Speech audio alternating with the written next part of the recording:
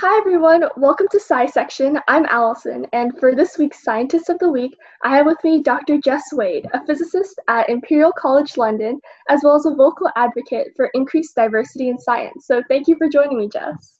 Thank you so much for having me. It's so exciting. Yeah, so just to start, you work with developing OLEDs at Imperial, which to me as a non-physicist, when I hear LED, I just kind of think of light. But can you tell me more about these organic light-emitting diodes and what it is you do with them? For sure. So you're exactly right as a non-physicist to think of it as light, because that's what we work on. So we're looking at new materials to make more efficient, ultimately flexible and low-cost light-emitting diodes. So these could be the pixels that form your mobile phone or your television display, or even your laptop display, actually. And some of you might have noticed that the new model of iPhone and kind of brand new smart, shiny smartphones have really, really incredible resolution and fantastic colors. And that's because we're using organic materials for the light emission. And the organic part just means that they're based on carbon-based semiconductors. So semiconductors that mainly are formed from carbon rather than the inorganic semiconductors that we've used before.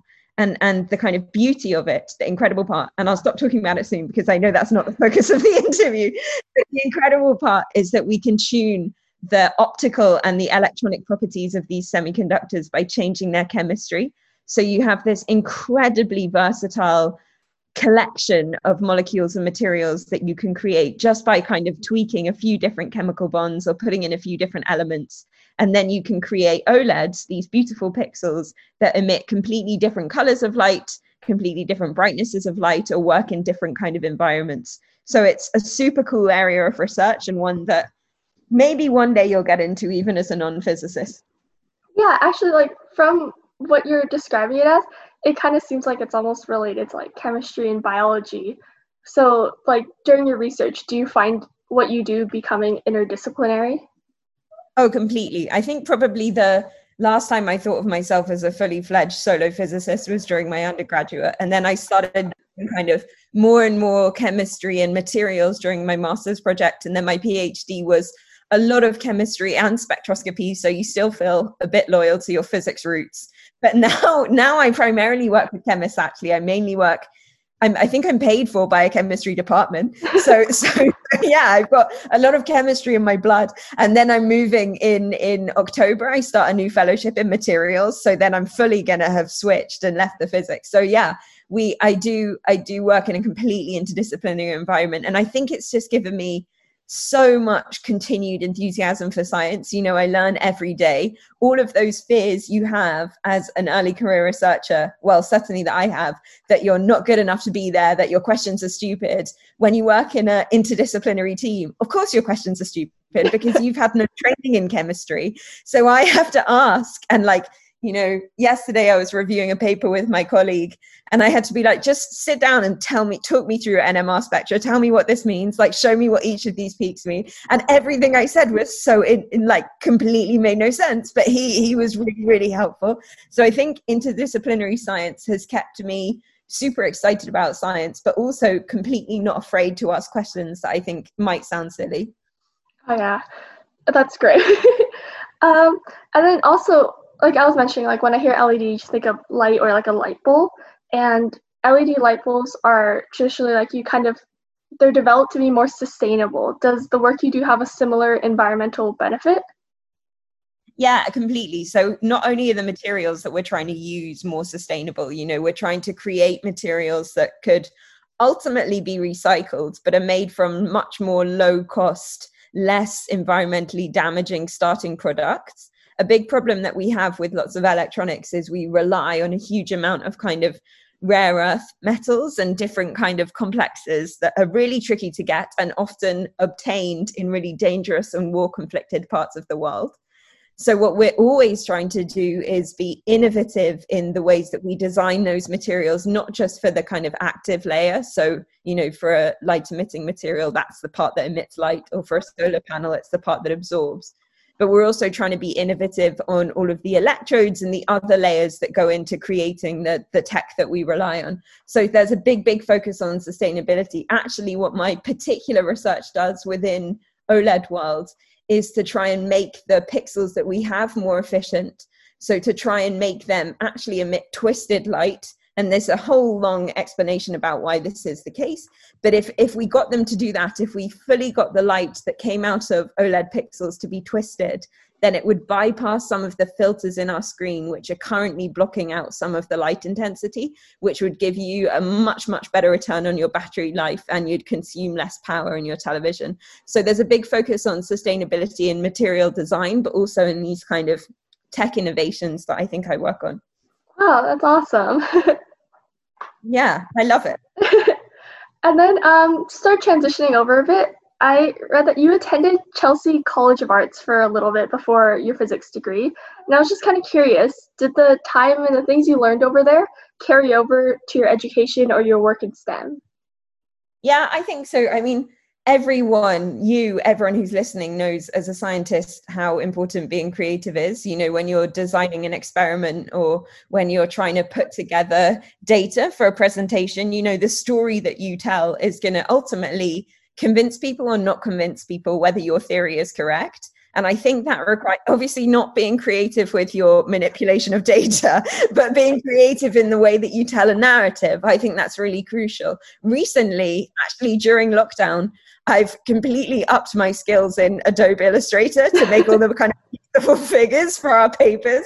So I think certainly I felt a lot more of kind of my arts training there, but it gives you a complete appreciation, for that kind of interdisciplinary aspect of science that we spoke about before. You know, I went to Chelsea, and then for a while before I started physics at Imperial, I lived in Florence with an Italian landlady, and I spoke no Italian and she spoke no English. And, you know, I later found out she was this incredibly eminent professor of history of art. And I was just like trying to make sense of her in the corridor.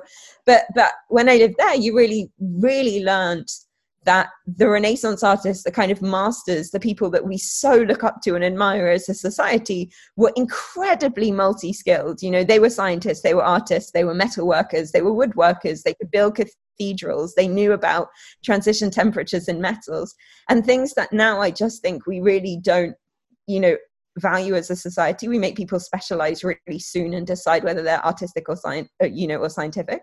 So I think that's one big aspect it's given me, but also that kind of freedom to know that there's not one typical path that scientists follow. Like, you know, you can go to art school and go and do physics, and that's okay. You can take time out if you want to go and work in industry. You can go and follow that one thing and come back. You know, research, I think, you know, our professors and our supervisors were taught that you had to have this very linear, go to undergrad, master's, PhD, assistant professor, associate professor, eventually become tenured, get professor. And I just don't think that's true anymore. And certainly going to art school made me think differently about that.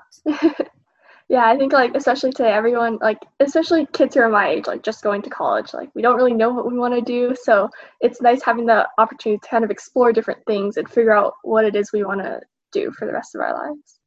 For sure. And actually in the UK, it's free. So if you're under 18 and you apply to art school, it's free to go for a year. So I was like, why would that'd be great. Oh yeah. And then so beyond your work in physics, you're active in a very unique form of advocacy, which is diversifying Wikipedia. And I believe you've written over 1,000 of these Wikipedia articles now, which is so crazy. And I read that you began after reading the book Inferior by science journalist Angela Saini. And I was just kind of wondering, what after reading that book really inspired you to turn to Wikipedia as the platform you'd be using to create change?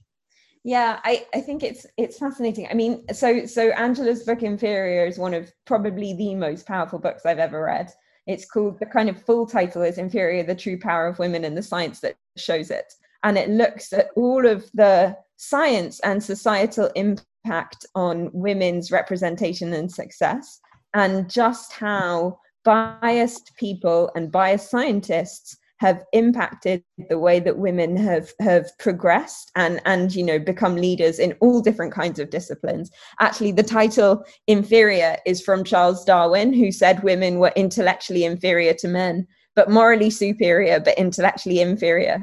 And that was only just over 100 years ago, right? So we had these thoughts and sentiments then, but they've kind of been propagated and accelerated, I think, in recent years. We've had this kind of big gender divide between men and women, where people still say, you know, despite the advances, despite us being, you know, given the opportunity to vote and own property and graduate, women are still held back in so many different ways. We don't see equal representation in government. We don't see equal representation in senior leaders of any company or in scientific departments. So I kind of read this book knowing that, and learned so much about bias and how it impacts science and society.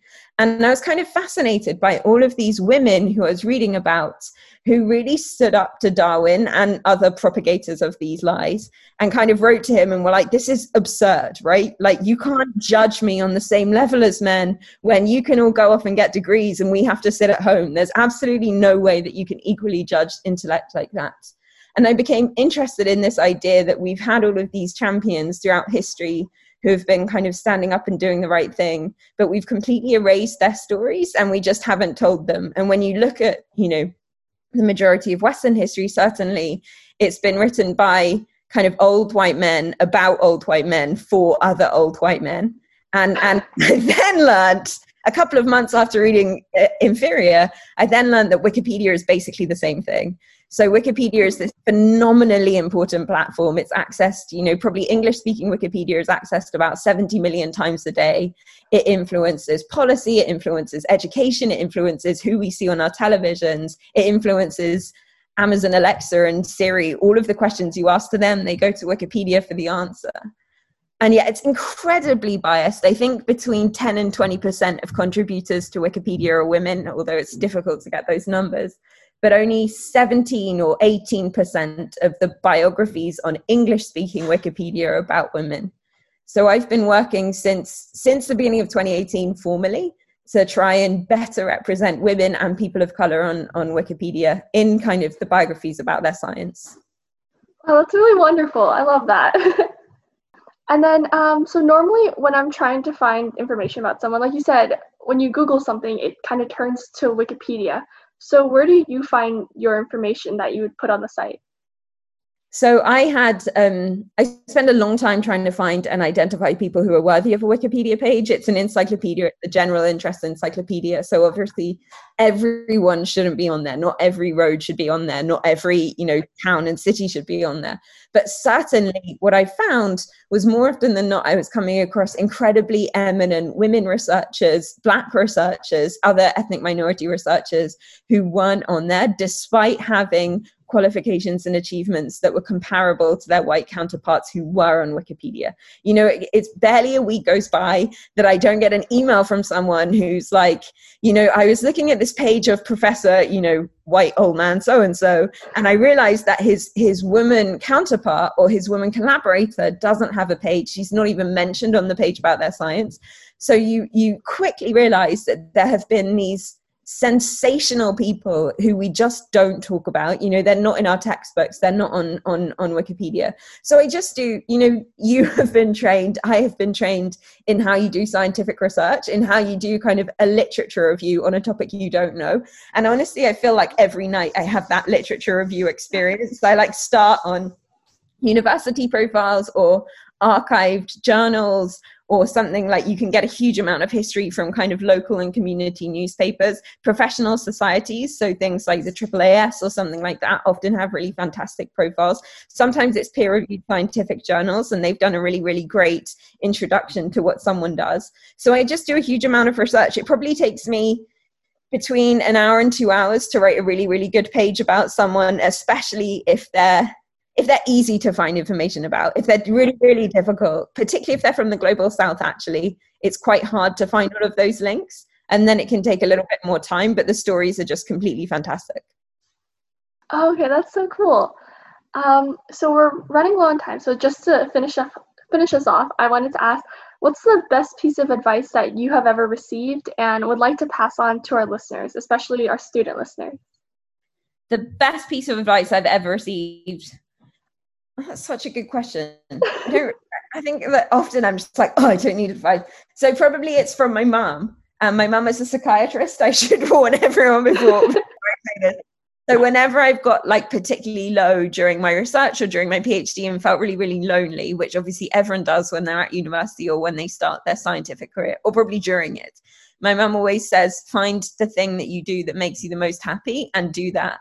And when she says it, I'm like, oh, useless advice, completely silly. But then you realize that when you're in the lab or when you're analyzing data or when you're training people in how to edit Wikipedia, that's when you're completely happy. It's when you're completely blissed out. And it's when you're responding to horrible, annoying emails or trying to respond to comments on an article that you've submitted. That's when you're not happy. And that's not what academia and science is. So I think find that thing. It might be starting every morning by going out for a run or a swim to kind of clear your head, but find that and keep doing that, because when you're happiest, you'll do the best science that you can do. That's wonderful. I love that. That's great advice by your mom. Well, I'll tell her. Well, actually, I won't, because every time she says it to me, I'm like, please don't say that silly thing again. Well, thank you so much for taking the time to talk with me. Like, this was so interesting. I wish we had more time. Well, thank you so much for having me on, and I wish you the best of luck with the rest of the series. Thank you. And then, so that is it for this week on SciSection. Make sure to check out our podcast available on global platforms for more of the latest interviews.